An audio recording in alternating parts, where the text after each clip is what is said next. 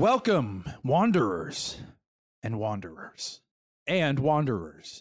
the last best Babylon 5 podcast. Welcome. My name is Sean Rose.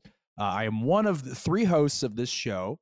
I host this with two friends of mine, one of which has, like me, never seen Babylon 5 before, and that would be Steve. Steve, please.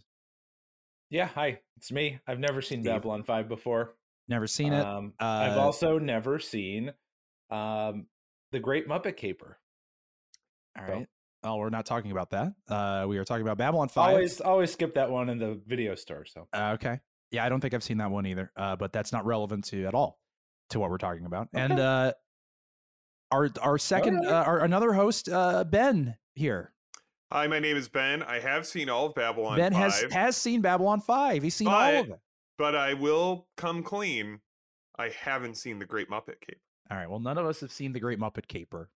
great. And no plans on seeing it. Send us Not an email really. at lastbestb5@gmail.com if you want us to start a Patreon and have our first episode be that we watch The Great Muppet Caper. Quite Honestly, frankly, I'm not going to watch it otherwise. Could not be less relevant to. I think even if they do tier, it, I'm if gonna we be can honest. confirm that we get, let's say, 10 people All right. to on a Patreon, we will have a special podcast special only for listeners. All right. I'm going to be honest with you. I think even if we get 10 people, I think I might still not watch it. All right. How many? How many would it take? Yeah, put a number down. I don't think there's a number. I think I might just. Come on. I think I might just not watch it. All right. Just well, Sean Steve and hates the I guess Muppets. we'll watch it. Yeah, Steve and Ben can Sean watch hates the Muppets. He's scared of them, frankly. I do find them scary. Yeah. He doesn't think that it's natural. Because they're not like, there's humans that control them. They're not really alive. It scares you. It fills you with fear. Yeah. Well, that's why we prefer should to see do this the people Patreon who control special. them. I think it's a deception. Fear. I think it's a Yeah. deception. I think it's a deceptive practice to control a puppet that way. But nevertheless, we are here to talk about Babylon 5, and we're going through the whole show. Like I said, Steve and I had never seen this thing before, but Ben knows it all, so he's guiding us. Sort of. Not really. Yeah, not really. But Sometimes I don't say what the description of the next episode is. That's I true. think But we are. the extent. We're here in season 2. We're A getting lot to the end of stuff season is 2, happening. yeah. Shit is popping off in this show. And we're going to talk about today, this episode, Confessions and Lamentations, folks. This is a rough one, folks. This is a comedy episode. Yeah, this is a comedic episode. Christopher Frank put in a lot of comedy music in this episode, which I thought was very inappropriate. There were constant fart sound effects in this one. Yeah, There's a slide whistle, which was brand new. Like, he's been using a lot of theremin, but this time he leaned heavily on the slide whistle. Yeah, perhaps the single most grim episode that I have yet seen. Hey, Dr. Lazarin, wake up. And we've seen an episode where a fucking kid died. Well, Yeah. Well, guess what? More to come on kids. JMS was like, You oh, like yeah. that? You like that? I got someone else for you. Crank it up.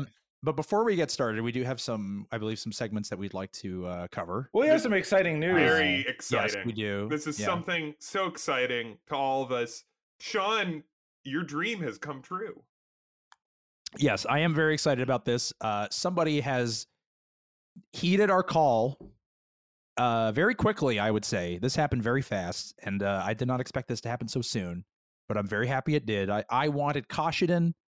I wanted Koshiden so much. I wanted to see Kosh and Sheridan together in love and in respect for each other. And and a little steam, too. And a little steam. Yeah, of course. A little spice. And we got that. Somebody sent it in. What was the name of this? This is, a gentleman named Timothy. Not to reveal too much about Timothy, but I will say that I believe this is the same person that sent us a very nice fan letter. Yes, he did. Props to him. Very kind of him. Let me. Let's get the lights. Let's dim the lights. I am going to read a little bit of this. Let's get a glass of wine and just this is, see what's going on here. Yeah, let's folks, I'm going to read a little bit. This is called A View of Perfect Beauty, a Koshiden Tale. That's a great name. I love this.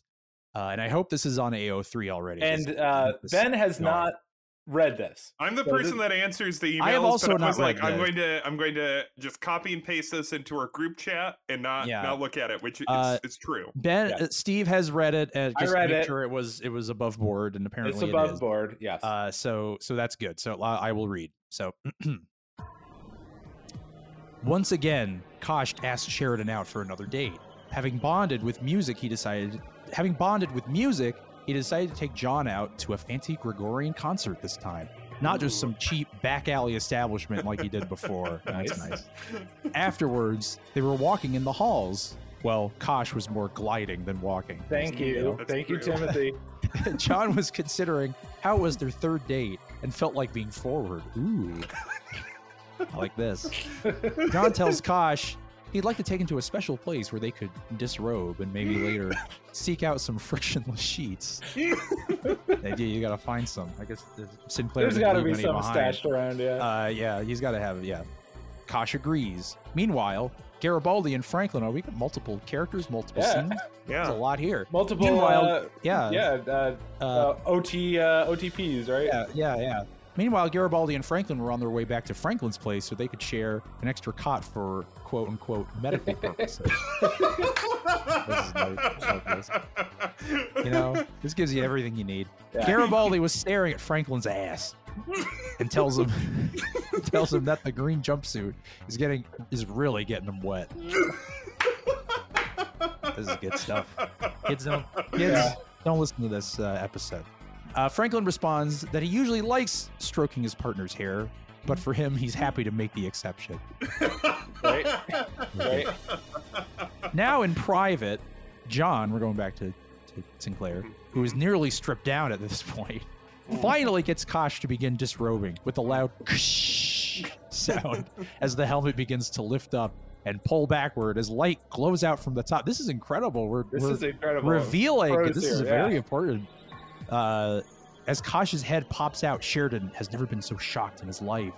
Instead of giant Centauri dick alien, which John was secretly hoping for, considering what he had read in the reports concerning last year, he was instead greeted by his longtime super close best friend Kefir in a robe and rollerblades and with a flashlight for the glowy effect. Rather than angry, John shouts at him. Rather angry, John shouts at him, "I thought you were supposed to be on the forbidden list of unbangable species. I already know what you taste like." That implies a lot. It implies a lot with a few words. This is great writing. This is something. Just then the door opens up and Garibaldi and Franklin are standing there. Garibaldi furiously screams, only at Kefir, because Sheridan is his superior officer. Hey, respects the very respectful. What the hell are you doing in my tube? This is keeping with the lore of the show. Yeah. Garibaldi lunges in and decks Kefir right out. And just as the doors are about to close, Franklin realizes that his medical expertise could be used in this situation too, and decides to join in the fight / orgy, whichever it turns into. Yeah. Right. Great. A few hours later, Londo and Jakar, we're jumping with so many characters, have bonded quite closely while waiting for the offensively long lift to arrive. As the doors open, so do their mouths before they quickly close again. Sitting there in the awkward silence, Londo offers Jakar to come back to his place for a drink and mentions, "We can even get Veer to watch."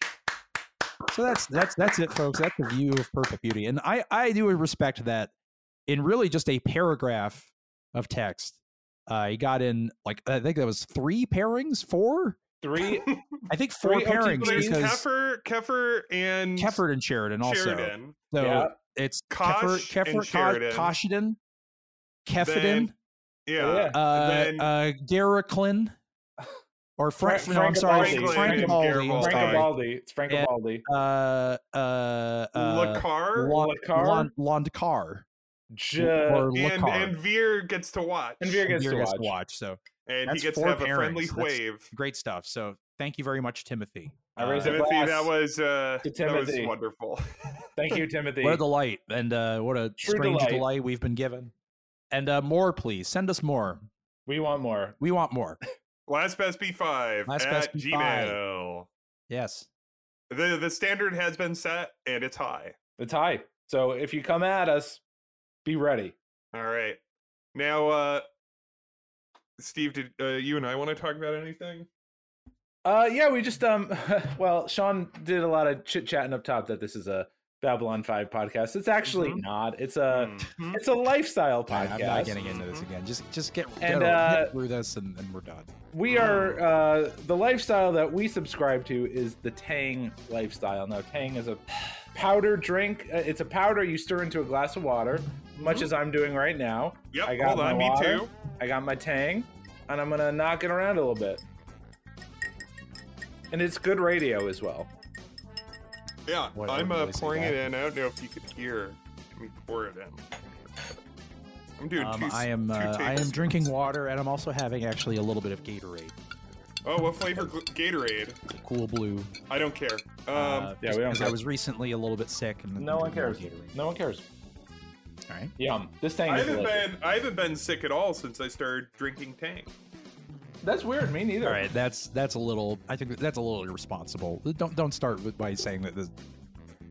What Tang? I'm not saying anything. A cure-all of some kind. I'm just saying two things. It helps my yellow cells carry important information. So let's not go there. The Tang lifestyle is all about being young and hip and rebellious, and we just want to say, is it? Yes, it is, and we just want to say that, we have been made aware of a Tang essay writing contest. Oh, I blissfully forgot about this. Where the winner of the contest gets to choose the next flavor that Tang makes. And we're all diligently working on our essays. Ben, have you been working on your essay? Yeah, and I have to say, it's a barn burner. It is an essay. Are you familiar with such famous essays as the Gettysburg Address? Mm-hmm. It's better. Great. I've been plugging away as well. I started from scratch. I was very unhappy with my 100th draft, so hopefully 101 does it. Sean, have you been plugging away on your essay? No, I am not writing an essay. The prompt is what Tang means to you. It means nothing to me, so I will write nothing because it is meaningless. I don't care. All right. Well, that's all for this Tang check-in. We'll be back to talk Tang later. We'll be back to talk Tang later. All right. Great. Thank you. We're done with this. Are we able to get on with the episode now? All right. Fantastic. So, Steve, I believe you are handling the story for this episode. I loved cheerful and inspiring episode, Confessions and Lamentations, written by JMS himself. Written by the master shit. I've been himself. reading it as Confessions and Laminations this whole time. Oh no! I've been calling her Crandall. Did I even watch the right episode? Oops. Yeah, Confessions and Laminations is a The Office episode. This is the one where Michael. Oops. Or I guess for our British listeners, we're David. Yes. Oh, I should read the little summary here. Yeah, what's this all about, Sean? I don't want. Well, I'm just reading the HBO thing. It just says ancient beliefs, contemporary ignorance, and futuristic medicine clash when a plague threatens the station. Yeah, cool. Oh boy. This is a great. What a delight. That's the B plot, actually. Yeah. We'll get to what the A plot is. Let's just jump in. We start. We're in CNC, and Ivanova is telling Sharon that there's a Markeb transport that's overdue, and she's thinking, let's send some Star Furies out to check this out. But who?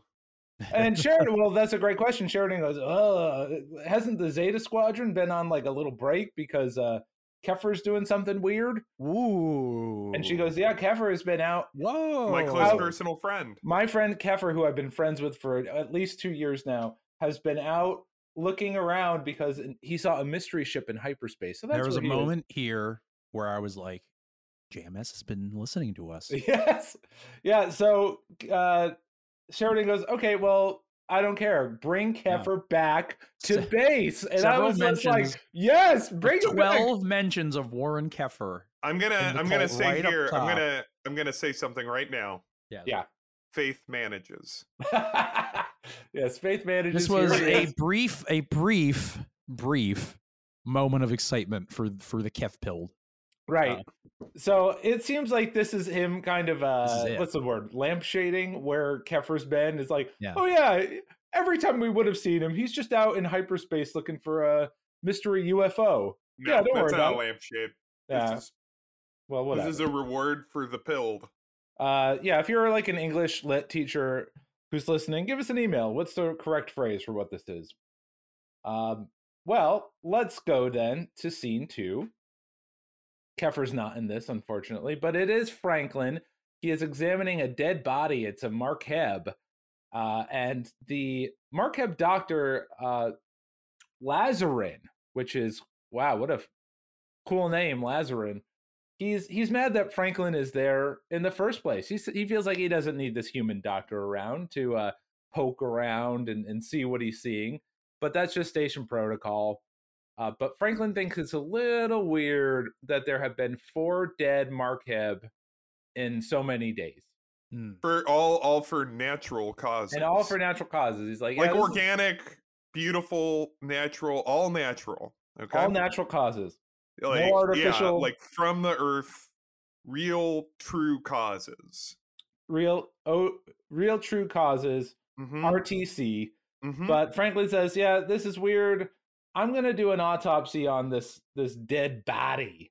So let me do it. Get out of my way.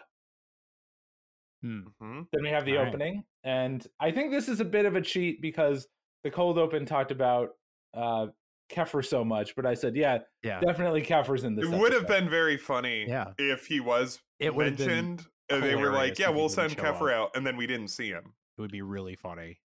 What actually does happen is almost as funny as that. Yeah, so pretty much. Why do they want this character? What is the point of Kefir? Oh man. Oh man. Like, finally he's back and he has like 2 lines. This is awful. It's like they mentioned him like 20 times in the first scene of the episode. And then he's in the opening credits, obviously. And then, as we will see in the next scene, he is in this scene after the credits. God. All right. Yep. Yeah. So Kefir's in this episode. I thought Robert, he's sleeping in his dressing room, and there's like a furious knocking at the door. Yeah. And he's like, "Huh? What?" And it's like, Robert, we need you. What? We need you on set. Yeah. You're in this new. You're in the next episode. You're in the next episode. What? Yeah. And then they hand me the script. It's like, look, you're mentioned on the first page. Oh my whoa, oh my god. And you're in a mentioned again on the second page. Oh my god. All right, then there's another scene. Don't worry about it. And then you're here. And then he's like, and then what? And then what? Well, you could go back to your nap. Yeah. All right, so yeah, we're talking about the next scene. The opening happens. Kefir's in this episode, obviously. We have Ivanova doing the We're back in the circle. We're back in the troop circle. We have Ivanova's doing that Princess Leia thing where she's just like barking orders to all these fly boys. You fly boys, you crack me up. But I keep telling you, I'm not a pilot. And I keep telling you, you fly boys crack me up. Letting everybody know what's going on with the ship. Hey, the ship's been incommunicado. We're going to go check it out. Might be dangerous, might not be. Let's see what's going on. And Kefir, by the way, stop your wild goose chase for just a frickin' moment here. Yeah, we got bigger fish to fry. Kefir, you're off doing way too many interesting things. Yeah. Kefir, your off-screen adventures are way too complicated and exciting for this show, so you better get onto this search and rescue duty. Kefir, this exciting adventure that you've been having every time there's an emergency on Babylon 5 that the show's focused on. That ends today. And he's like, but I saw a giant UFO. I don't know what it is. And she goes, yeah, well, you're going to see my hand up your ass if you don't go on this boring mission. And then people are like, wait, did that happen? Was that something we remember? And they were like, oh yeah, like that episode with what's his name from Twin Peaks. Yeah. Good stuff. Yeah. I hope you enjoyed that, folks. We see him one more time. Yeah, he has a couple lines later. We see him one more time. Does he? I don't even remember. Yep, we see him one more time. You will see me one more time if you do good. You'll see me 2 more times if you do bad. Everyone, just relax. Sean, just relax. Ben, just relax. We're having because a of comedy what this scene episode next. is. Forgive me that I don't know what you're talking about. Kefir's the ape plot. Listen, there's a comedy scene next, so just relax and get ready to laugh. Get ready to split your sides with this hilarious JMS comedy scene. Oh, this is pure JMS comedy. Where Sheridan goes to Delen's little house and he wants he doesn't want. He's been invited to a Minbari meal because she joined him for a human style meal. Now he gets a Minbari style meal. He gets to go to, and this is an observation that's on the Lurker's Guide. He's essentially going to a Passover Seder. I have not been to one, so I don't have a point of reference there. I know that there, you set a place, you set another place at the table, and this said, listen, as has been covered very thoroughly. I'm a strong and practicing Catholic, so unfortunately, I don't know very much about that. He could have been invited to one. I could have been, but I haven't. So that's I'm open. I would love to. Yeah, I'm open. Sean, I'm noticing that you didn't chime in when we talked about being Catholic, that's a problem, but that's okay. I could baptize you in a bathtub, not a problem. No, I would not like that. Our friend Ryan, he's Catholic. Just okay. We'll talk after the show. I am not Catholic, so about the good news. We'll talk about the good news after the show. But here, Sheridan is like, we have a cool pope now. Yeah, we have a cool pope now. So there are a lot of Minbari rituals about cooking. It takes 2 full days to prepare this meal, and a lot of steps, a lot of different things you got to do. And then Sheridan's like, "Well, okay, I'm starving, so let's dig in." And I'm starving, so let's eat. Let's eat. I think.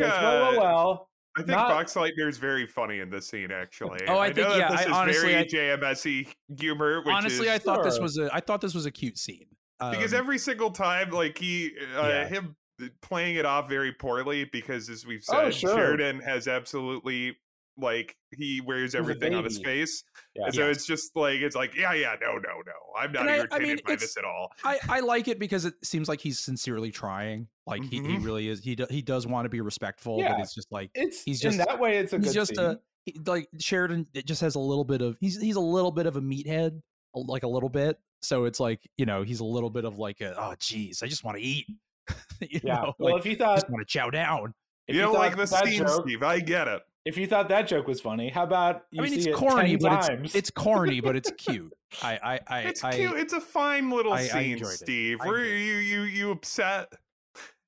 Yeah, I was. I didn't like the scene. Wow, this is Zaha Doom all over again. That's okay. Wow.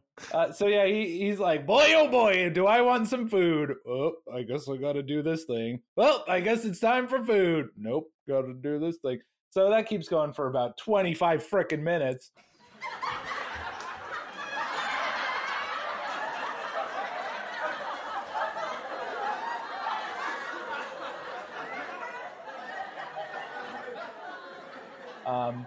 But then we get another scene. Thank goodness. And it's the Star Furies. They get to the Marqueb ship. I just want to say who's in one of the Star Furies? Just a question. And this is a good question. Warren Keffer. Oh, right. Yes. Okay. Now I remember. You'll see me 2 more times if you do bad. Yeah. And he goes in for another look. And he has his computer that has one of the most irritating voices of any computer. Registering no life signs aboard the target vessel. Hey, are there any life signs in there? No. Okay, how about life signals or something? There are 203 life signals. And he goes, but wait a minute, but they're not life signs. Does that mean they're all dead? Are they all ghosts? The computer's like, yes, they're all dead, Warren. So yeah, they're all dead. And that's very spooky. A ship of corpses. How spooky. I guess that's the worst thing that's going to happen in this episode. Franklin Meanwhile, in the med lab is doing an autopsy, and he starts to get a little worried. Sees something weird. Yeah. He sees something a little queer in here, and he calls. I don't know who he calls, but he goes, "Hey, those 3 other Marqueb that died. Are their corpses still around? Because I might want to go poking around in there. There may be a problem." Dun, dun, dun. I thought it was kind of weird that he said, "Houston, we have a problem." But see, that makes you laugh, Steve. Apparently, that's funny. See, there we go. Now funny. we know what makes Steve laugh. Funny is funny. Houston, we have a problem.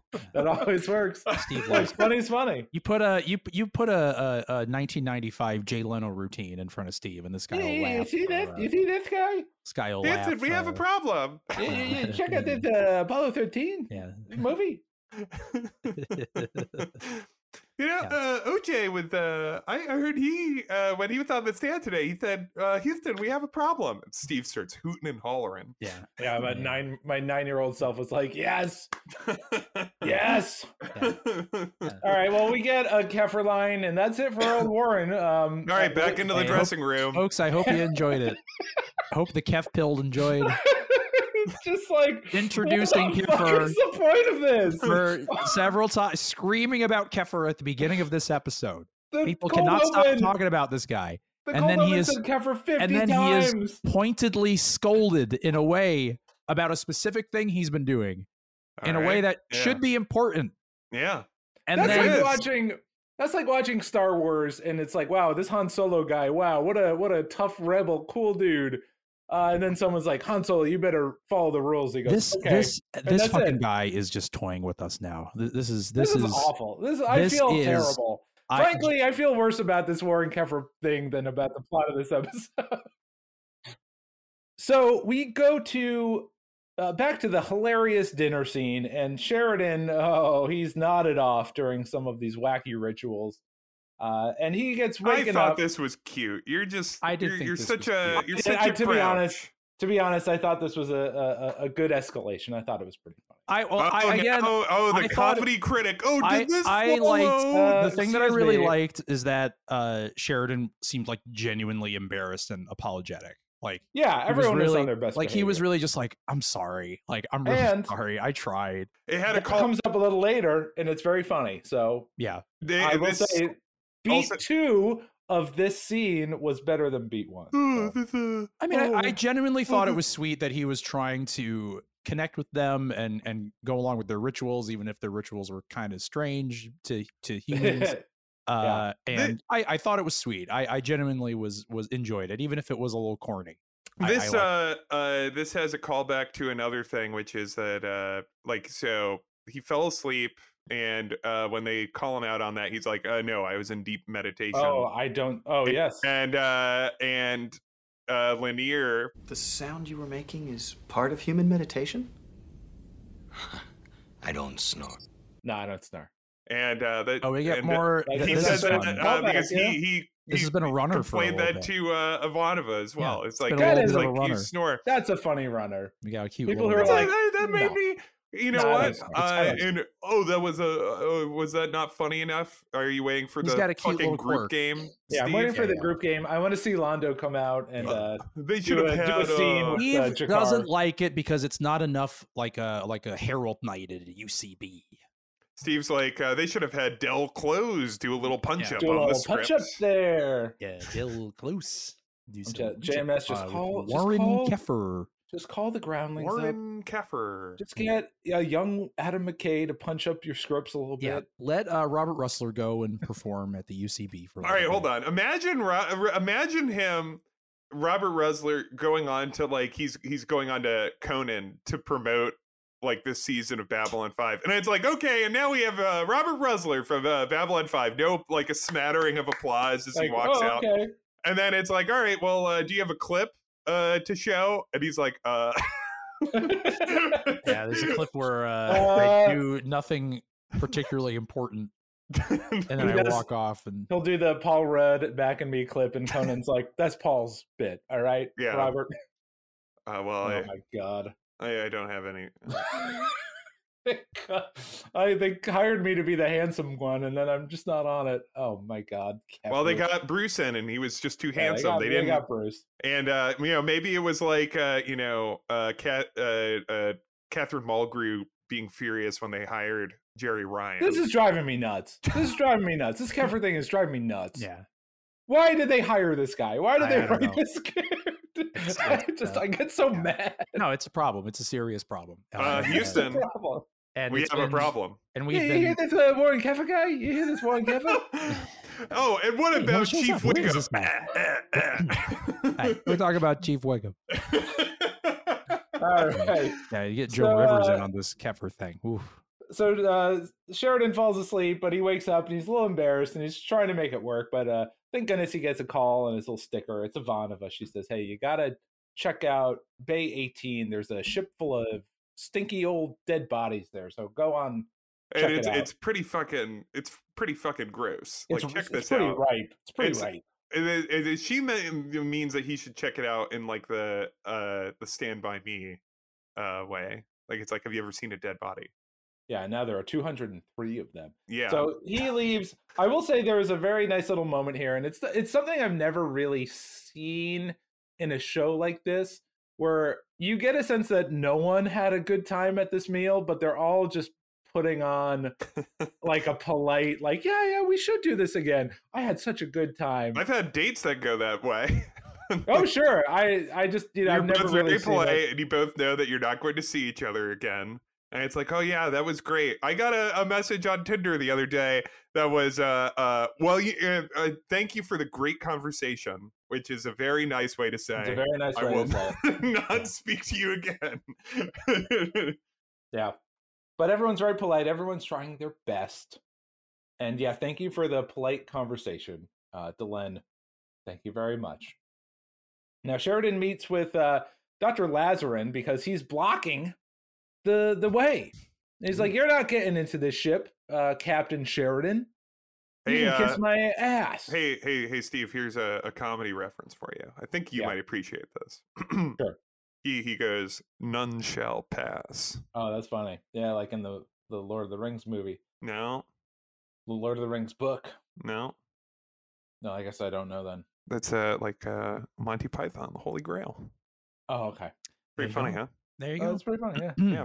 All right. Very well, I just well-known, wanted to have a little comedy in this program. Sometimes people very well-known comedy film. None shall pass. Okay. All right. So, yeah. Just if you enjoy jokes, let us know. Yeah. So Dr. Lazarin. We love clumsy names in sci-fi shows, don't we, folks? You love it. We love it. We love it. No, I don't. We love it. In the crowd today, we have a Dr. Lazarin. Don't we love it, folks? We love it. Don't we love it? We love it, folks. You have to say, you have to say it in the way like you have to. About the Icarus. Yeah, you have to say it in a way where like you sound slowly more and more tired as you're saying the line. That's like the Trump way of like. That's it. Let me see it. Don't we? Everybody's out there saying that they don't like Dr. Lazarin as a name. They think it's too obvious. No, we love it, folks, don't we? Yeah, this is the prime era. This is the prime era for Trump jokes, by the way, because he's no longer president.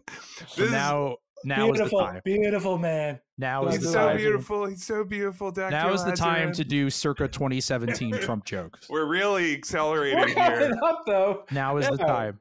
We jump from Bush. We love him. Lock Dr. Lazarin. He should do whatever he wants. Yeah. He should not let them onto that ship. I thought that was very unfair. The best time to do jokes about an American president is maybe 1 or 2 years after they have left office and are no longer a relevant figure. Dr. Franklin was being very unfair at that moment. Well, at least we're in the same, like, we're within 10 years. Like, we're not doing George W. Bush jokes anymore. Well, I still do we George We will. Strap in. It was very Lazarin, very unfair. need to stop these terrorist killers. Thank you. Now watch this drone. We're just, we're having fun because this episode is going to get pretty pretty awful pretty soon. Not awful, like awful in that it's pretty bad. What happens? The episode being bad. The what happens in it is what happens in it is awful. Yes. So Dr. Lazarin is like, you can't search my ship. You have no right. Sheridan says, but everyone's dead in there. We do have a right. We want to see what's going on. We want to see their ooky, spooky bodies. Yeah, we want to know. We want to pose them in a funny way. But he says that the Marqueb have a right to privacy. So why don't you again kiss my rocky ass? But Franklin storms in and says, which was I suspect, after looking into my microscope, that there is a plague, doctor, and I want to know two frickin' things. A, how terminal. B, how contagious. Mm-hmm. And Lazarin's tough guy attitude kind of goes away, and he's like, well, it's 100% terminal. It's 100% contagious. Oof. God damn. Oh, man. All right. Don't worry. Well, we have a funny Kefir scene coming up. Yeah, we have this episode they make sure. Yeah, it's like a Cyrano de Bergerac B plot about Kefir, and he falls in love with someone. It's fun. It's a lot of laughs. Oh yeah. But instead of that, though, we get a morgue that is being set up with at least like 24 dead Marqueb. Just a grisly image right away. Franklin is talking to Lazarin, and he goes, "Why?" He's yelling at him. He's like, "What the hell is this all about?" And well, it's a Marqueb secret. They don't talk about it a lot, but 100 years ago, there was this island, and it was known for like partying down, man. It was like Sin City over there. People known were just for the Adam Scott comedy. Yeah, people were just like fucking, and they were like swearing, and they were smoking. It was really there were people motorcycling, and then fucking their motorcycles. There was a group of Marqueb that were intensely fucking cool. Yeah, is what he's saying. They lived on an island called Jaffa, and then this disease appeared and wiped them all out. And everyone thought it was because the gods were punishing these people for living such a sinful life. Yeah. That they had a lack of morals. And so they named the disease after this place, Jaffa. So the disease is called Jaffa, named after the island Jaffa, where everyone just fucks everybody. It's fucking awesome, but they're all dead. So any hole is fair game in Jaffa. Any hole is fair game. Any hole is the goal. The hole is the goal. Doesn't so matter everyone what. thought that once the last Jaffa died on Jaffa. Yeah. Marqueb died on Jaffa. Yeah.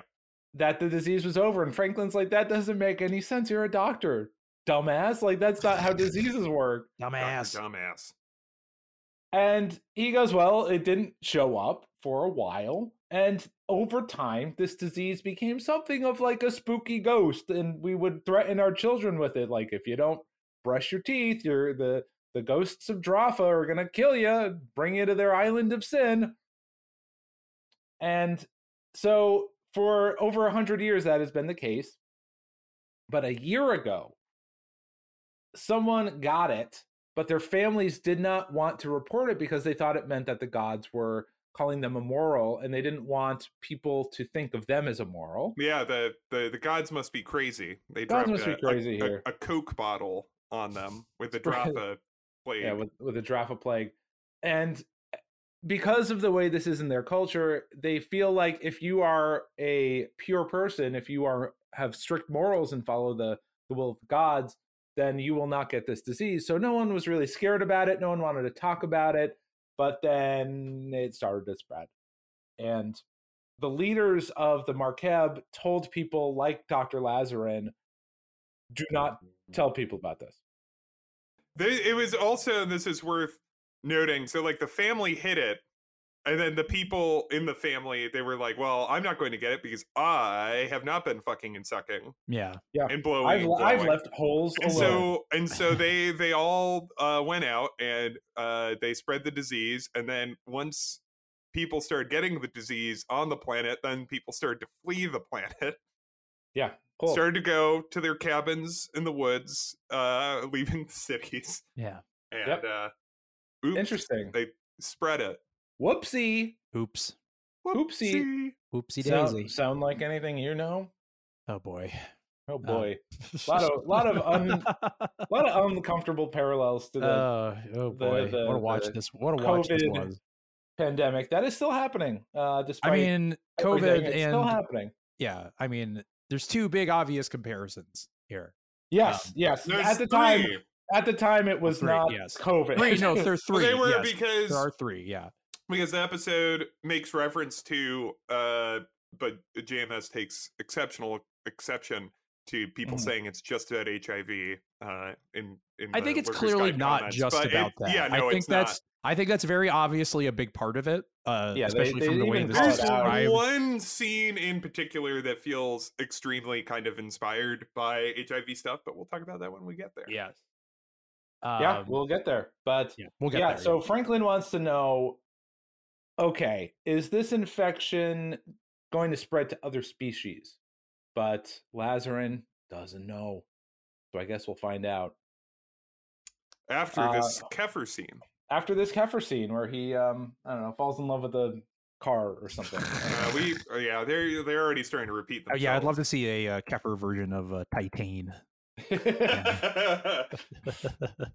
So we get a very like a little moppet little scene. There's a little child Markeb and she's walking around and man, she's got a big lolly. Yeah, she has a little dolly and she's like, Papa, oh Papa, oh Papa, oh Papa, oh my Papa. Well, she finds her Papa and says, I'm just gonna say right out front without getting too into it, this kid can't catch a fucking break. Yeah, damn. This kid's got a bad day. This poor kid. A lot of kids end up not having a good day. This is the one that we know. I don't think listen. This is the one that we know. A lot of people have about 4,000, I think, on the ship or something like that. Yeah. Oh, anyway, and one Pakmara. Yeah. So she finds her Papa and she goes, "Oh, Mother's been ever so worried about you, Papa. She has supper on the table." And then she goes, "Come, Papa." I don't know what this is. And and then her Papa.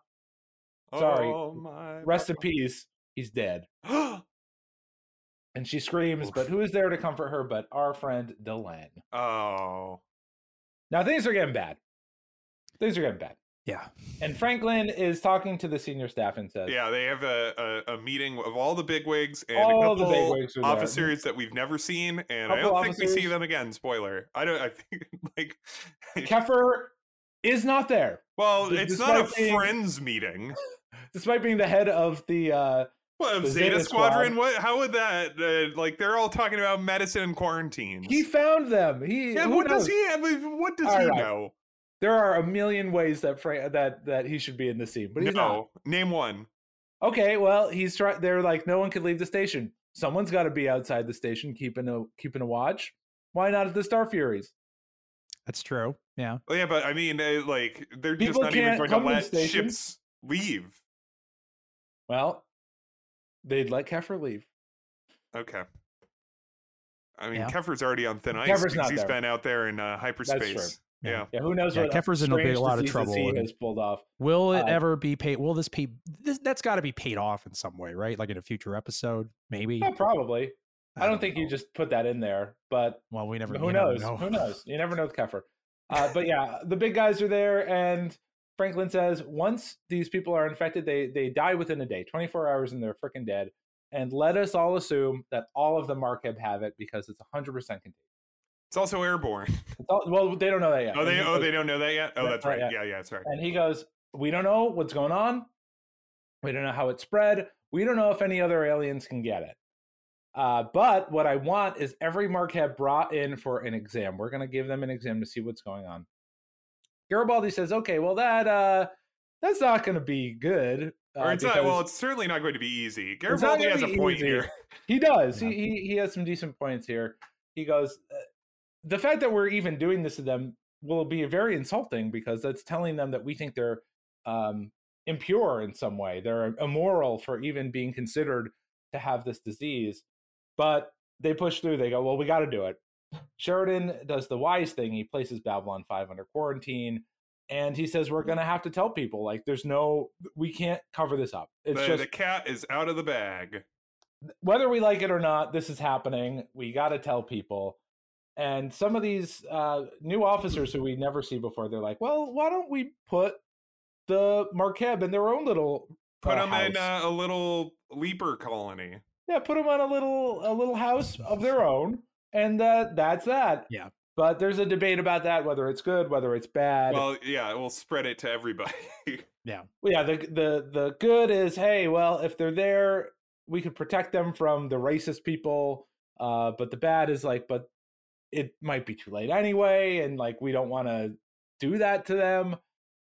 And Sheridan eventually makes the call. He says, no, we're not going to do that, but we are going to need answers, Doc. So get your ass in gear and start looking into that little microscope of yours, because we need to know what the frick is going on. What the frick?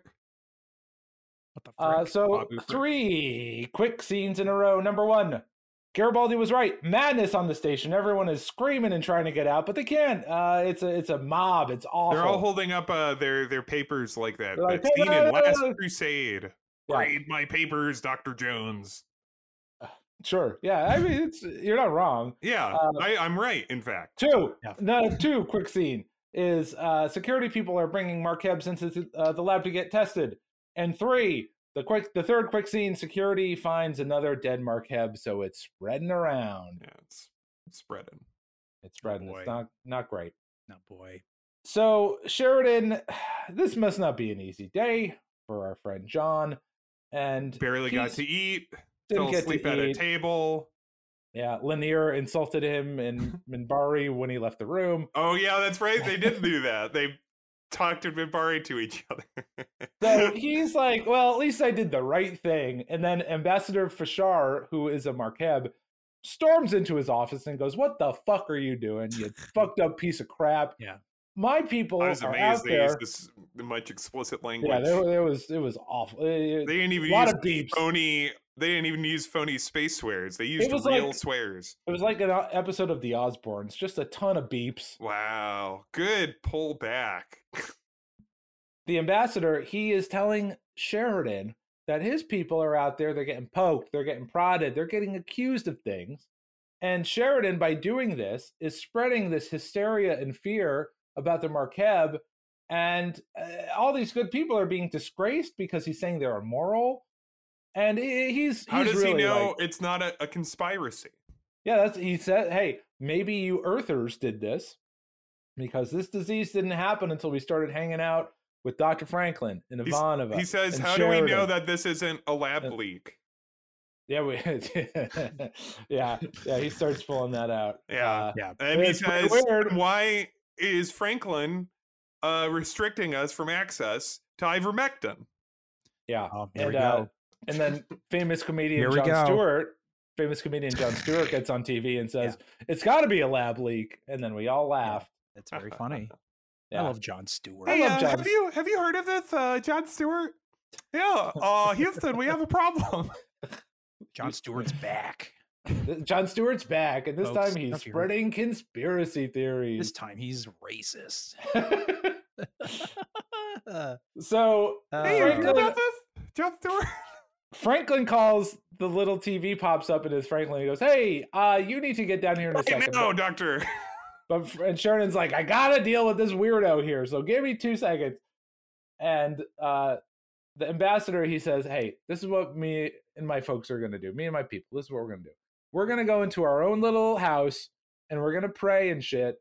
And that's that. That's how we're gonna do it. And the disease is gonna go away." And Sheridan says, "Well, that's just gonna make it Right. run through your people so much faster." But he doesn't buy it. He doesn't believe it, and he Yeah. leaves. Yeah. So Sheridan goes, "Oh boy, all right, Franklin. I hope you have some good news." He goes, Guess if what? it isn't one thing, it's my mother. And then Franklin's like, Yeah. your mom just arrived. And it's Bruce Boxleitner. and, It's like, old my lady. in-laws. Why don't you come out for dinner with me? Why Yeah. don't you call? Thought it was a little, again, just a little inappropriate for a pretty serious For episode. an episode with this much Well, darkness in it. JMS understands that you have to keep it light. Franklin tells him that we got some news here about this disease. Number 1, it is airborne. Okay. Awesome. Number 2, we just found a dead Pak Mara that might have the disease. And those guys, they're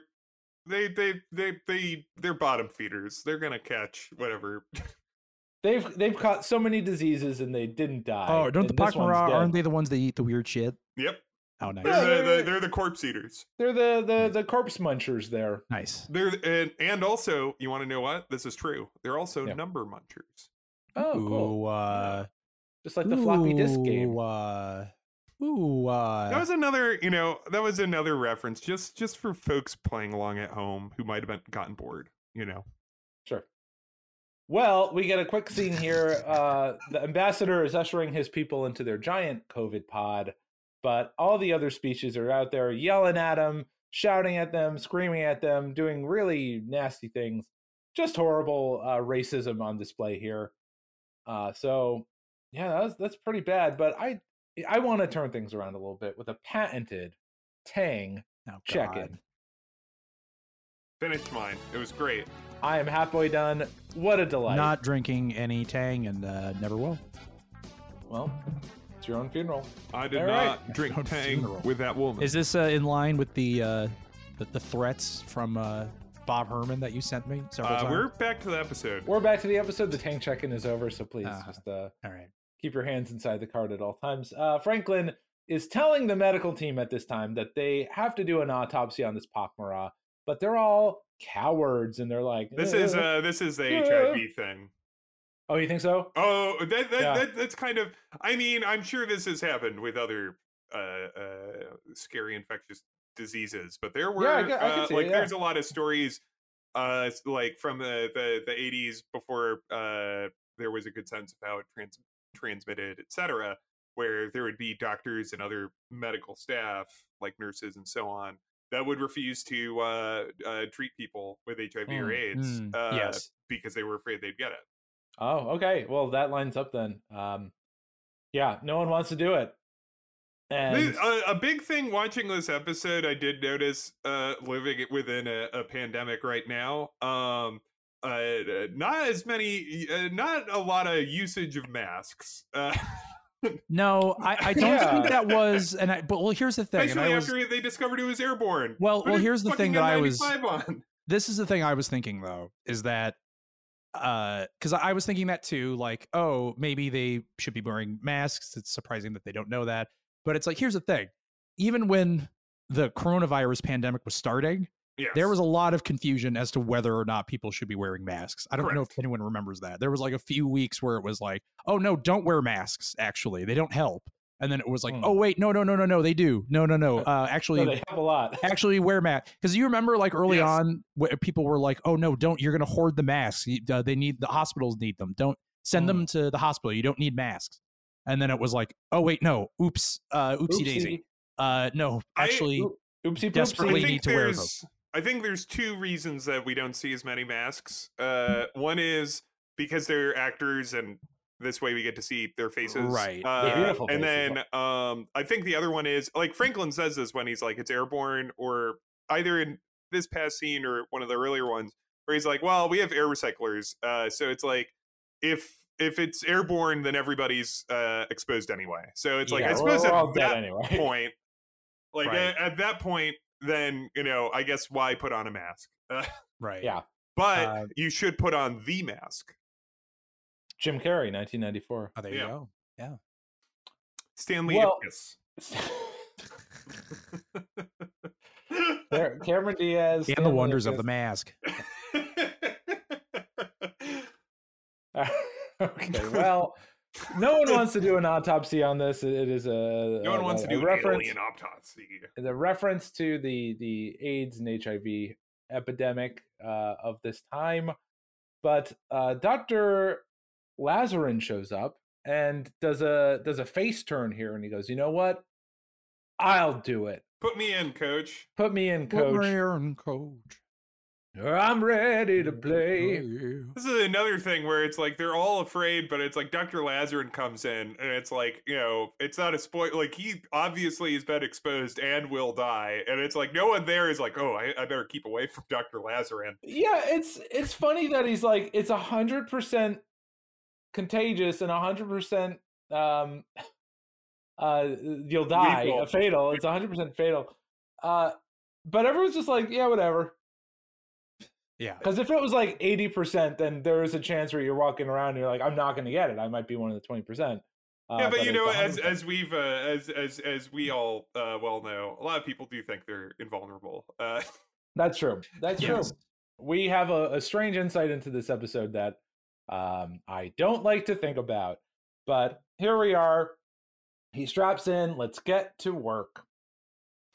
So Sheridan is in his little house. This scene is very sweet. Mm-hmm. And Ivanova is on the TV, and she says, hey, by the way, there's a lot of violence against the Marquebs.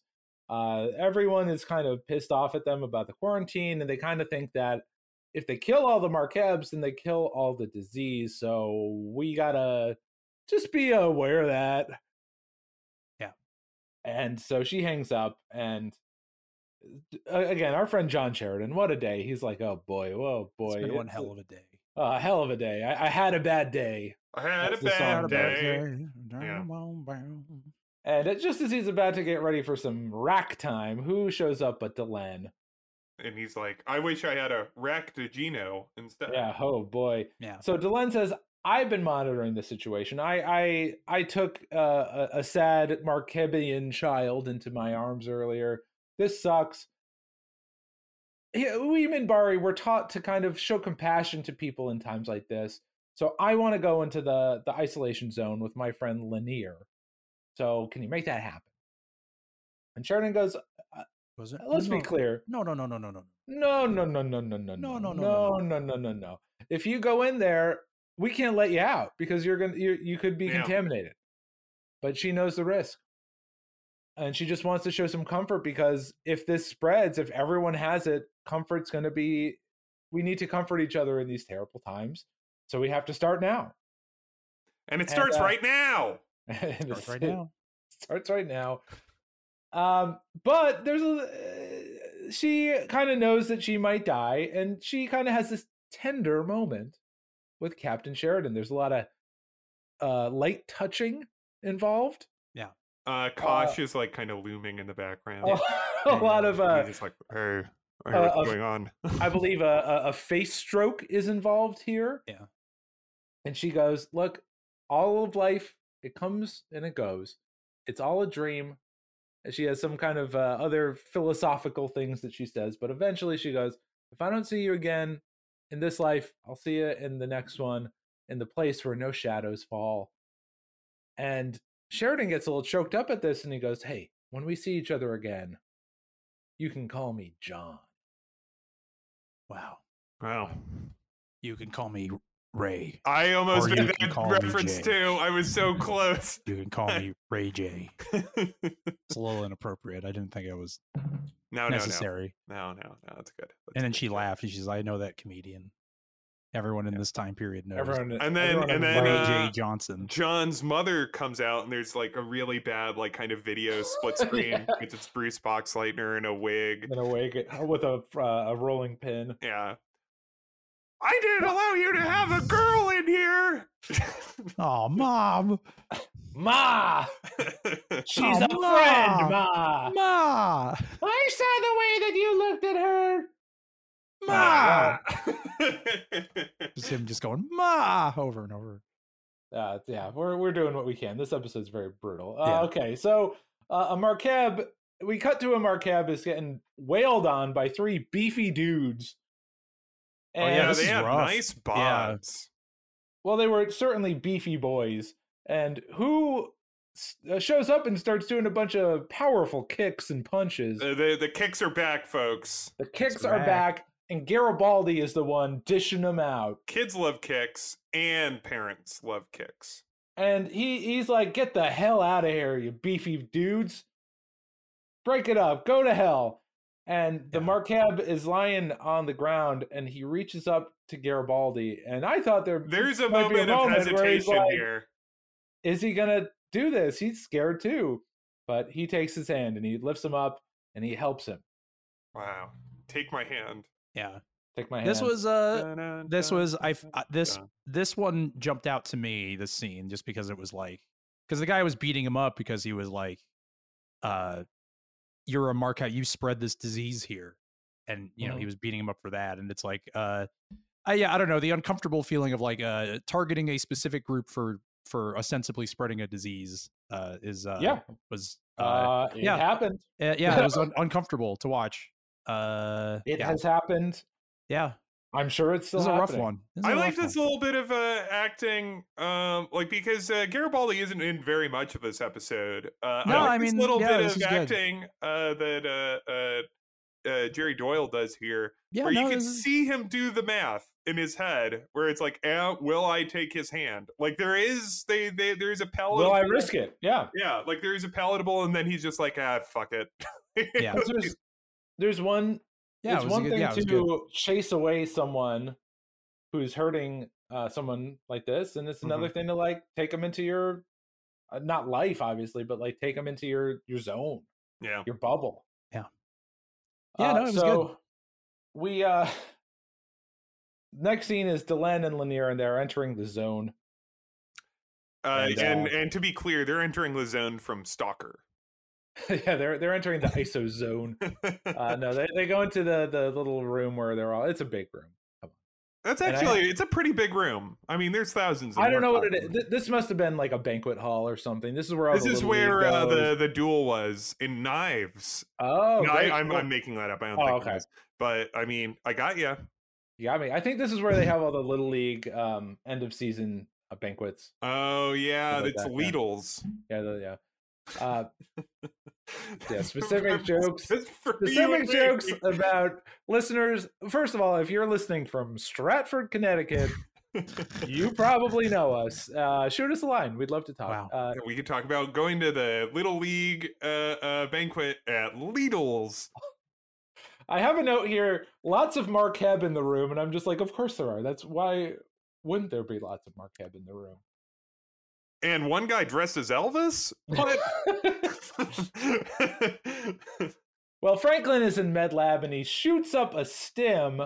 And I don't think we've ever seen, I think we've heard them talk about it, but I don't think we've ever seen it. It looks like he's doing drugs. Like it looks like he's like shooting up. Yes. And it was don't really shy away from that. I think there might have been a reference to the original Doctor maybe using them, but I know definitely. Well, they've talked about it a lot. They've talked about it a couple times. The Lazarus Machine Doctor, Dr. June Lockhart. Yeah, Dr. June Lockhart. She had a stim addiction. Oh, okay. Well, about that.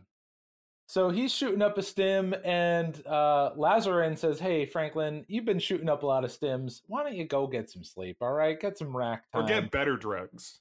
Yeah, or get You ever heard of this thing called cappuccino? It's called a cappuccino, and wait until you hear how much it costs.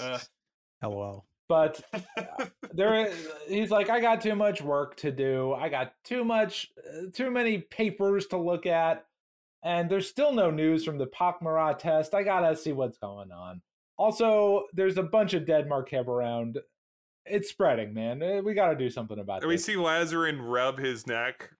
That can't Lazarin starts to do... it's like anytime there's a biopic of someone who dies of like cancer, they start to cough a little bit towards the end of the movie. You're like, oh no. Yeah. Just to make the R subtext text here, I mean, for me, every morning I wake up and I'm like, I'm sure I have it this time. Well, number one, I already have had it, as has been covered in this podcast, as have you, Steve. I had it, yeah. Sean, you got to join us. Yeah, Sean, join us. Oh, God, don't. But every morning I wake up and I'm like, I have a mildly stuffed nose because I live in a over 100-year-old building. It's filled with dust. And I'm like, it came back. Yeah. It's back. Yes, me too. Baby. Yep. And then I take a test, which is expensive, and it's negative. And then I go back to sleep. Then I have a lovely dream about Kefir. About Kefir. Well, So he's starting to show symptoms. Not Kefir, because he's not in this episode anymore. Actually, Kefir does die of the Marquez plague. That would be something, at least. That would be fucking something. At least it would be something, yes. Yeah, like they brought him in at the beginning of this episode to kind of remind us what he does, and then at the end of the episode, we see him in the ISO room. Oh god, I'm so pissed off about Kefir. All right, okay. All right. So Dr. Lazarin is like, hey, you talked about the Black Death a lot. What was that all about? And Franklin gives him a quick recap of the plague. They do a very Star Trek thing. Same old story. Black Death, AIDS, Chalmers syndrome. Skinner? Or Chalmers syndrome. Skinner? I think it's like if you start seeing the Aurora Borealis where it's not supposed to be. I think we made a big mistake in not calling the coronavirus Chalmers syndrome. That would have been so and when I was doing the notes for this, and I screamed when they're like Black Death, AIDS, or Chalmers syndrome. I looked up because we've done this before, and I cut it out because they named like a syndrome that I had never heard of, and I was like, oh, it's a funny name for a thing. We all started joking, and then I Wikipedia'd it, and it's like, no, it's a real thing. We all just made fun of something. Cut that. But for this, I was like, all right, well, it would be very funny if they came up with something called Chalmers syndrome, but if we discover that that's like a horrible disease, it'd be less funny. So I Wikipedia'd it. It's fake. I can't find something called Chalmers syndrome. If you have Chalmers syndrome out there, I'm very sorry, but it is funny. We are sorry. Yes. That's how they know it's a Honda.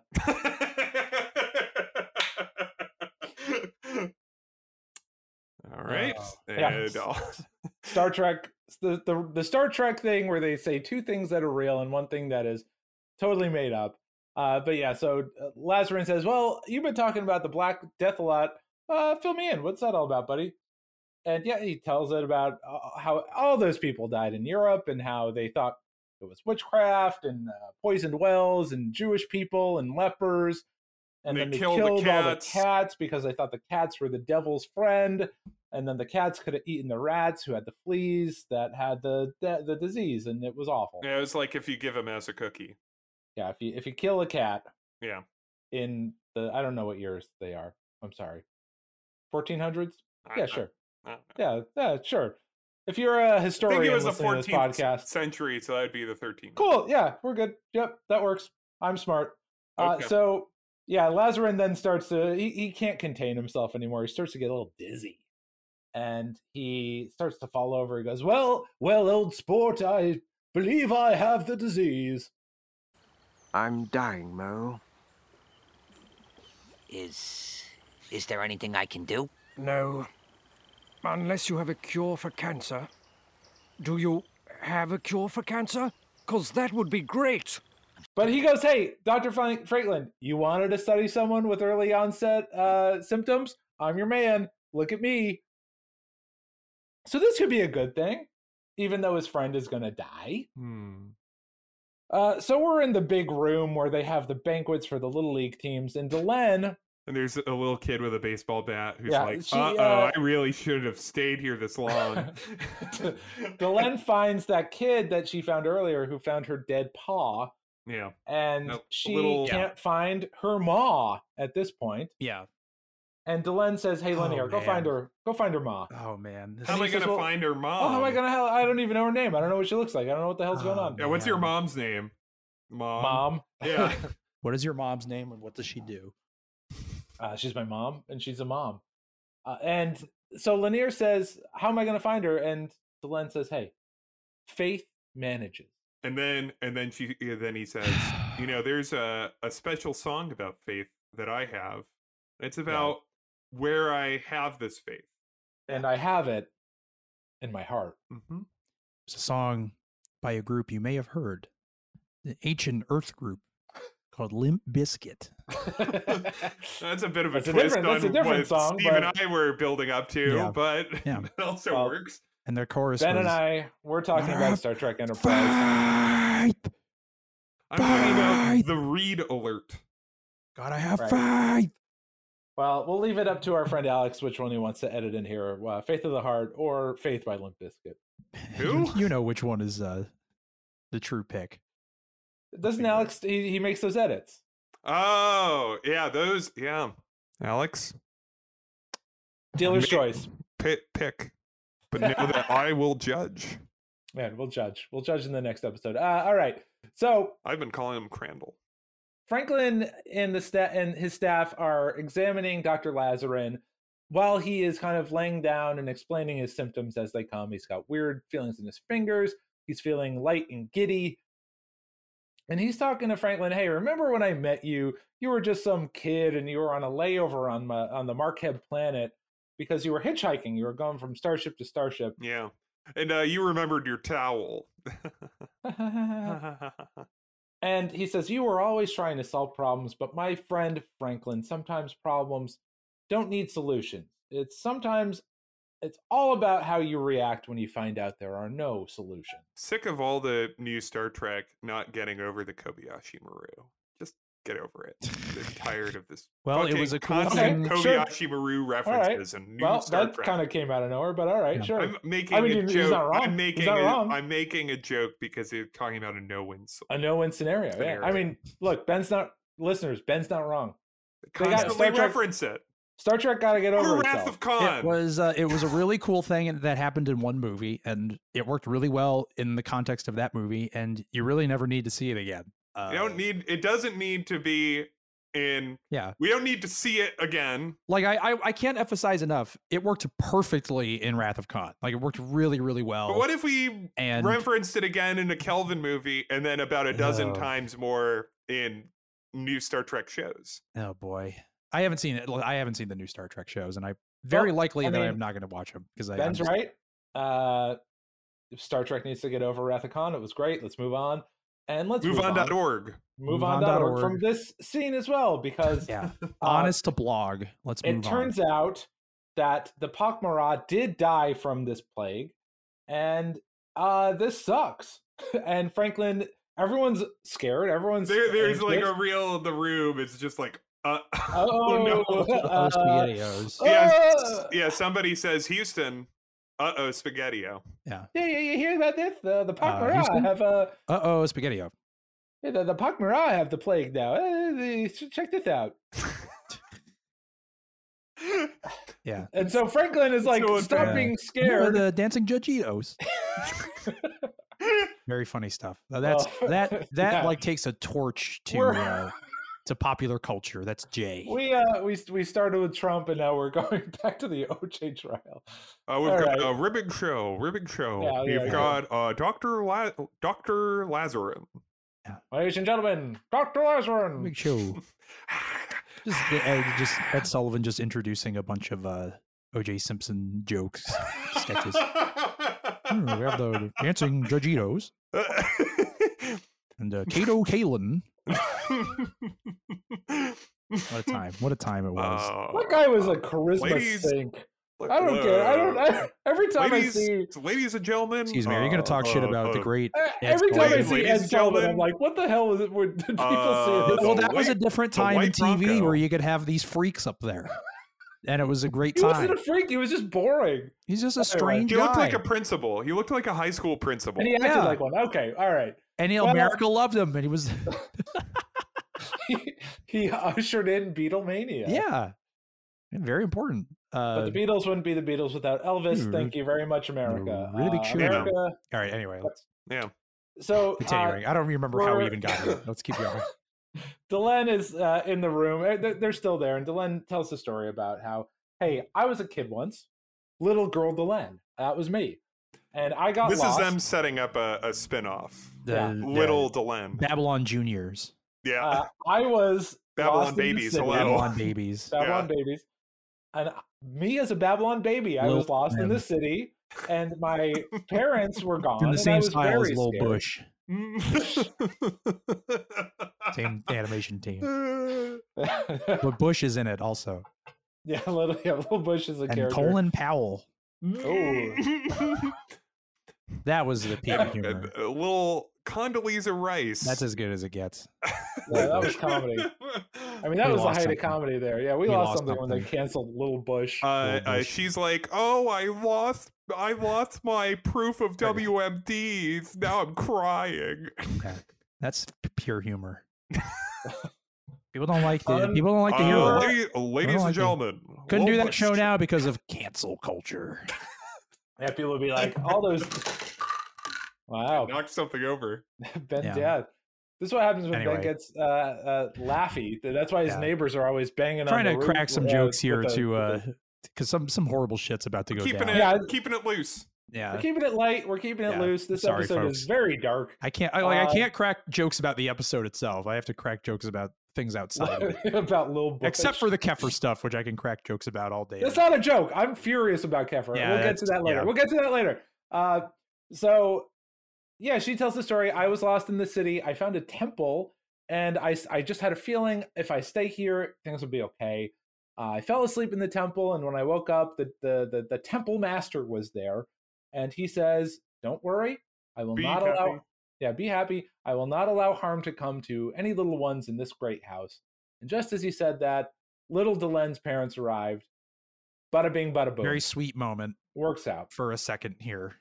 And Lanier then arrives with the mother right at that moment, and there it is. And what did she say? Faith manages. Faith manages. Faith of the heart. Faith of the heart manages by Limp Bizkit. And so we have this great moment. Now, mother and daughter reunited. Mother and daughter beautiful. Reunited. Wrestling fans may know the phrase 50-50 booking. So we just had the face win here, which is the reunion, but now the heel wins. All right, I don't think this doesn't. The application of what you're talking about makes no sense in this scene. We have a good thing and then we have a bad thing. That's not what 50-50 booking is. Like, that's not. All right, well, I have no clue what you're talking about. Didn't I'm trying. have a good thing, bad thing? That might be a better reference. Good thing, bad thing is not what 50-50 booking. Remember, was that on Kablam? Good thing, bad thing. Gotta look this up. 50-50 booking is specifically when a bad guy wins and then another was magic on good guy wins, and they keep going back and forth. Oh yeah, then well, the bad guy wins here because the kid has the freaking disease. All right, that's the very cranky squirrel woman shows up. Yeah, the kid has the disease. Look, bad things. This episode just gets worse from here. Kid has the disease. It's sad. So Franklin is testing Lazarin in the med lab, and he's trying to figure out what's going on, how the Pak'ma'ra can have it. He's trying to do something with like green blood cells and yellow blood cells that these aliens have. Maybe there's something connected. Yeah, he's in his Sherlock mind palace. Figuring this out. And Lazarin is trying to help, but he just can't get the words, and he goes, "Hey, you know what, buddy? I can't stick around here anymore because I'm going to not be alive soon. Goodbye." And then he says, dies. "Give my love to," and then he doesn't even finish the sentence. Yeah, give my love to your ass. Yeah. I will say that I enjoyed this actor's performance a lot. This actor was excellent. I gotta look very this guy good. up. I don't know. And I looked him up. His name was Jim Norton, and I was like, I was like, what? And it's like, no. Hell yeah. But this guy, very importantly, was the ombudsman in Grail. What? Yes. Grail man. Yes, I looked it up. That's the important connection. Well, once I saw it wasn't the famous asshole comedian Jim Norton, I was like, I'm not interested. Yeah, but no, he's just an actor.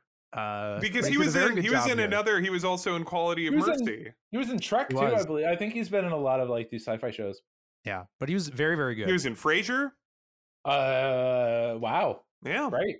Yeah, he did a lot of telly. Yeah, very, very good. I really enjoyed. I thought he did a very good job here. I thought he really did very well. Sold like when he had like speeches, because this character has to deliver some big speeches about like his culture and stuff. He's very, very good in this. He was very good. It really hit for me. And and he's still he's still performing today. Apparently, he has a credit in 2022. Oh, great! Good for him. That's great. Honestly. Yeah, it's a good life. Yeah.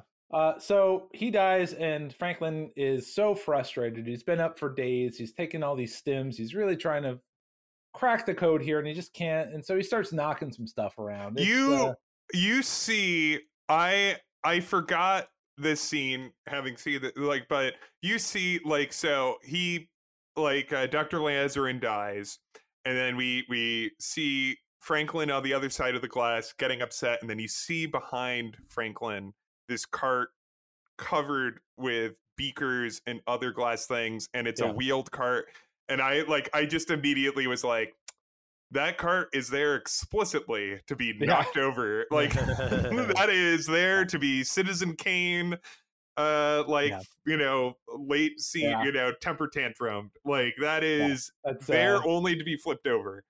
And he flipped it over. So he's so mad, and he's just like so frustrated, and he's seething. And he hears something. The computer goes, "We have a match between." I thought the computer had a different voice, Steve. Yeah, actually, this computer is a little bit more pleasant than Keffer's. There's a match.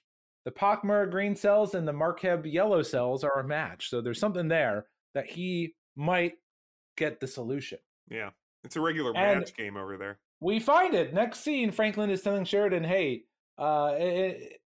this is like technobabble, but about fake alien biology." He's like, "Yeah, there's a thing in the brain and these signals." They do a decent job making it understandable. Yeah, they do. It's like the signal, and then the essentially the this signal. Disease stops your nervous system. Like it stops your nervous system from sending messages to your organs, to other cells and organs. Yeah. And so right now, the Markheb and the Pockmer are the only aliens on Babylon 5 who can get this based on their physiology. But that could change because what if the Omicron what's the name of the plague again? Dropha? Yeah. Plague, yeah. Those little spikes, they get sticky. Yeah. So he goes, "Hey, we got to stop this before it gets worse. And I think I know what I could do to solve it. I got 500 samples of this vaccine, and I think it's going to work. It's going to give people stronger cells. They're going to be able to fight this. It's going to be awesome. So let's go and administer these vaccines to these people." So they run. They run down to the little the little banquet hall there, and they're like, "Hey, no one answered our calls. Is everything good?" And the guards are like, praying. Yeah, the guards are like, "I don't know. We don't go in." Yeah. And they go, "Well, open the door. We got to go and administer this vaccine." And they open the door, and you see their reaction first. Yeah, you see their reaction first, and you can tell. Oh man, they're all dead. Every single one of this them. This is Jesus Christ. This they really go for the knife with this. They do not. This is the second episode where Franklin runs down the hallway to solve something, to find not only one dead body like last time, but this time, yeah, it's thousands. Yeah, Jesus Christ. Franklin. Oh boy, this is Franklin doesn't get that many happy stories. No. Yeah, I was just watching this. I'm like, this is this is brutal. I know. I needed a moment. I was just like, let me pause this. I gotta like walk around. There was a I need to go pet my cat because I'm not. This is bad. I try not to give any teasers or tips and tricks. But with this one, I did give a little bit of an early content warning to them in our group chat, where I was like, just heads up. This a little. Yeah, I didn't say anything. I was just like, this episode is a little intense. Yeah, and it was. This scene is very upsetting, and we're not even to the most upsetting part. Yeah, and Lanier and Delenn are just like cradling these bodies, and they get up, and there's just like, they are broken people, and it's awful. And John Sheridan, he sees Delenn, and she just like collapses into him, and she's like, she calls him John, Yeah, but not in a fun way. Yeah. Just like oh god, you got your John. fucking payoff. That was a kick in the fucking Like, gut. Huh? God damn it, John! Like Jesus. the things she is like breaking down, and like I can't even imagine what that was like. Just awful. And yeah, and so- Lanier confirms before that no one made it. Yeah, no There's one made it. not. They're all dead. No They're- one. every yeah, single no, person there's in not there a is dead. person like kind of sitting there like, oh, maybe. Well, Jesus. the next scene, Delenn is hanging out with Sheridan, and she says, "Hey, Sheridan, thank you for what you did. You got this. God, you got this vaccine, and it's going to be great." And Franklin, and he goes, "No. Well, Franklin did it." And Delenn is talking kind of more spiritually. She goes, "Well, look, they might be dead, but we need to honor their loss to prevent further loss. So, in a way, like we are honoring them by even though you didn't make it, we have this. You're going to honor their deaths by saving these people, and we'll all grow from this. We're all going to be able to kind of move from this." And Sheridan, That'd be nice, wouldn't it? Sheridan kind of you could tell that Sheridan doesn't really buy that. He's like, yeah. Sure, that'd be That's cool. almost all of Sheridan's responses to Delenn this episode, other It's than like- telling her not to go into the plague zone, is like, yeah. Yeah. Yeah, don't do that. So maybe that's what's going to happen. That's what Sheridan wants to happen. So let's check on the news. Oh man. So we're at the Zocalo, and Franklin is getting a drink after some of the most trying moments of, I would say, his entire life. To see that happen, I think that will kind of weigh heavy on his soul for the rest of the show. And the news is on, and well, wouldn't you know it, every single Marqueb is dead, basically. Like there might be like one or two, but effectively, yeah, everyone they're gone. On their homeworld is dead. Everyone on their homeworld died, and there are several colonies out there where they have kind of gone out to. They're all dead. There may be a couple colonies that are so isolated that they're not affected by this, but for all intents and purposes, the Marqueb species is gone, completely demolished by this illness. Yeah. Yeah, and then the bartender makes a really racist joke about like, hey, you know what's a billion dead Marqueb is called? It's a planetary redecoration. Oh man. And then he goes, I hate the news. It's too depressing. Then he turns the TV off. This was He says Marge changed the channel while he's asleep at the funeral. Yeah. And then Franklin is just like so dead tired and so defeated by this. He just goes, nothing changes, and he walks away. He walks away. Yeah, that was Franklin, I've got bad news for you Jesus about Chalmers Christ. syndrome. Yeah. That was probably the most uncomfortably real moment, I think, in the whole episode for me, was the fucking asshole making a joke about it. Just not caring. And then just being like, I don't follow the news. Like, I don't follow the news. Like a billion, like a race was just wiped out. And it's just like, LOL, I don't really care. And it's just I didn't like him anyway. All right. Oh, Who wants a Zima? Jesus Christ. Who wants a Zoom Jesus burger? fucking Christ. That's got to be the most devastating episode ending, at least, I would say, since the I would say the last one, the only one that Keffer was pretty tough. The only one that Keffer was prominently featured in. Yeah, the one where with the one where all the soldiers he's were dead. a signal of death. You'll see me 2 more times if you do bad. I'll go first with my thoughts about this episode. Sure. This is one. Obviously, this is an episode you never forget after seeing this one. Yeah. It unfortunately has only become more memorable with the times. And I mean, I think in a lot of ways, I mean, they're like, Babylon 5 isn't like a black pilled show. It's not hopeless. But it is a show that has a level of cynicism about things, or and it has, or some might say it's not cynicism. They would say like, oh, it's more clear-eyed about some things. Sure. And yeah, like it's just funny because I think you kind of you look at some of the responses on like the lurkers guide, as I often do, which is him talking with people on the news groups at the time, contemporaneous with when this aired, and you only see his responses. You don't see what people said to get to it. Mm-hmm.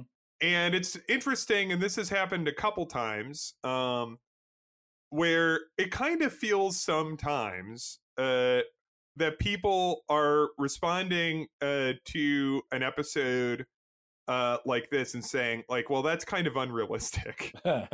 People are smarter than that, or we're smarter than that now. Nope. You watch this episode and you're like, oh, I've seen all of this in recent times. Yeah, and they would have seen it then too. They would have, yeah, obviously, like, yeah, like like the most recent, widespread, terrifying infectious disease at that point would have been HIV. Wait, like, I mean, there were obviously other kind of terrifying things around, but I think like HIV/AIDS, like that got I think a lot more kind of attention. Yeah. But yeah, I mean, I think it's a great episode. It's a very upsetting episode. Like the scene where like, and it's also like quite beautifully shot. Lots of real like when Delenn embraces Sheridan, the lighting and that and great acting too. Yeah, like a lot of really wonderful performances, like including from the ombuds. Yes, and the ombuds. It's just like it's a great episode. It isn't. It's interesting. Like this, obviously, this has nothing to do with like the Centauri Narn War. Like it doesn't have anything.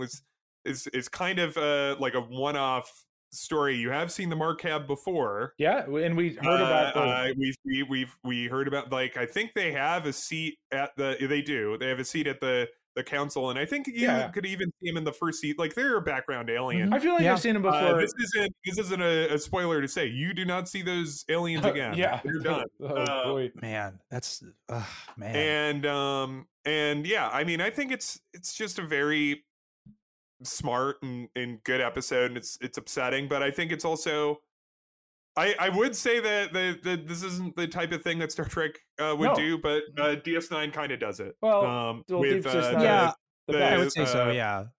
So that episode does not end with everybody on that planet dying.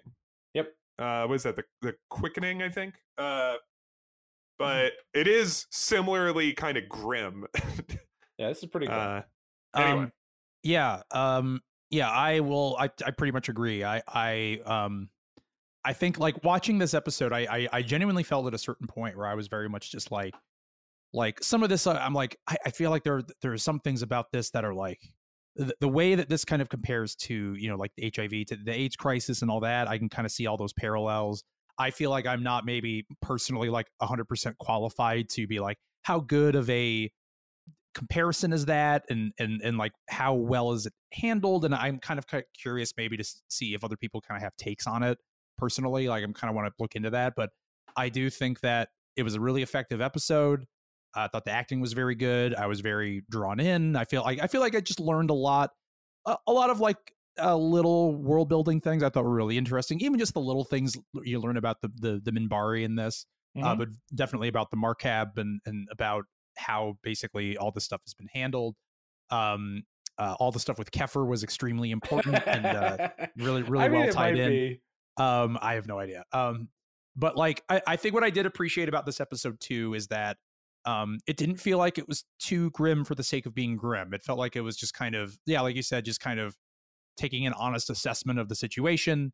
I appreciate that. I was worried that they were going to do a big, like, ooh, he finds the cure and everyone's okay ending. I really thought, because that's kind of a Star Trek thing.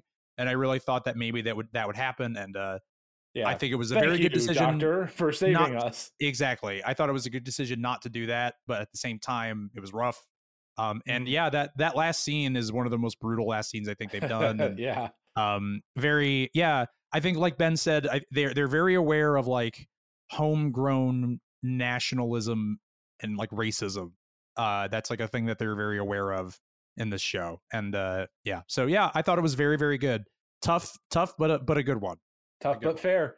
Yeah, it was good. It was very, very hard in places to watch this.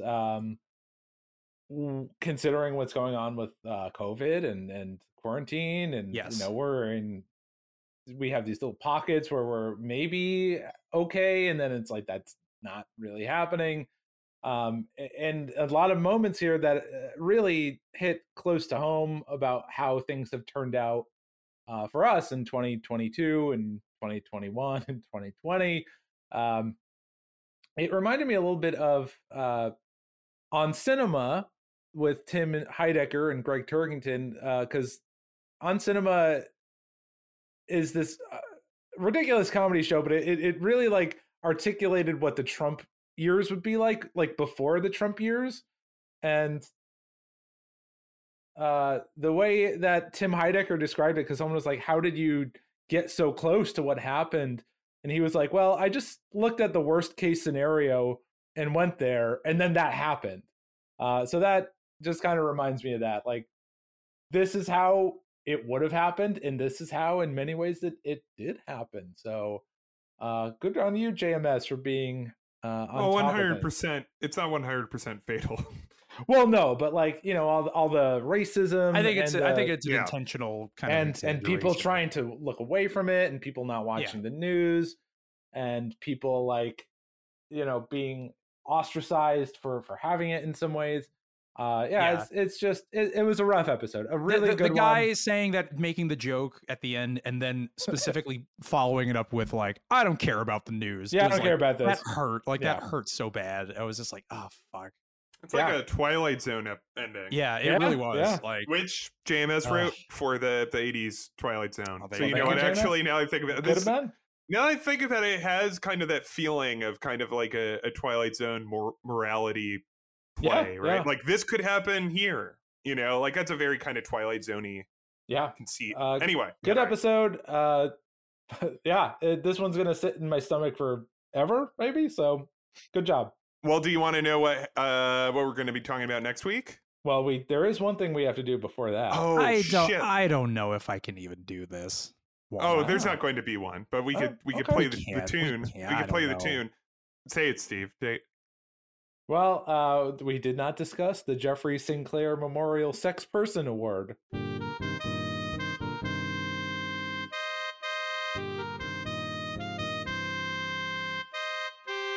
I don't know. I might have to respectfully bow out of this one. A bunch of like. Yeah, no, we didn't do it on the one where the kid died. We're not going to do it for this one. Yeah, I'm going to respectfully say. Yeah, I'm going to respectfully bow out. But it was Keffer. Okay. Sure. Next week, divided loyalties.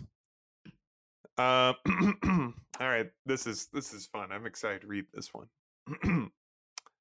Lita Alexander, the station's first telepath, returns with a warning that one of Babylon 5's officers is an operative for a top secret government organization. Oh no. And a long-held secret is revealed. No. Wait, is this the telepath? Is this the telepath from the pilot? Yeah. It's the telepath from the pilot. Oh my god. Hey, wow. Welcome back. Holy shit. Look, this show remembers. This is of any show I've watched. This show. I hope they bring back more pilot characters, because that's great. I'm very excited. That's going to be exciting. I can't wait to see what the dangerous secret is. Wow. All right, Sean, you're the host. Sean, take us out. All right. Well, folks, that has been the last best Babylon 5 podcast. Thank you for listening. This was a real humdinger of an episode. Of an episode. Really glad we got to talk about it, though. Good stuff. You can find us on Twitter at LastBestB5. Instagram, same thing. And then also, it's what the Gmail is lastbestp5@gmail.com. Send. I want to thank Timothy for sending in the wonderful Kashidan fic. Made us all laugh and guffaw. Folks, if you want to send in more Kashidan fic, I would love more stuff in that vein. Or go crazy, get wild with it. And I would love to read it. So send it in. Love Kashidan. Timothy got in 4 pairings into this, which was just a shipper's delight. So would love more of that. Yeah, hey, listen, we'll see you next week, and have a great rest of your night, and take care. Goodbye, Wanderers. Thank you for listening to the Last Best Babylon 5 podcast. This podcast is starring Ben Vigent, Sean Rose, and Stephen Winchell. Art and theme by Stephen Winchell. Editing by Ben Vigent. If you enjoyed this podcast, give us a review on Apple Podcasts.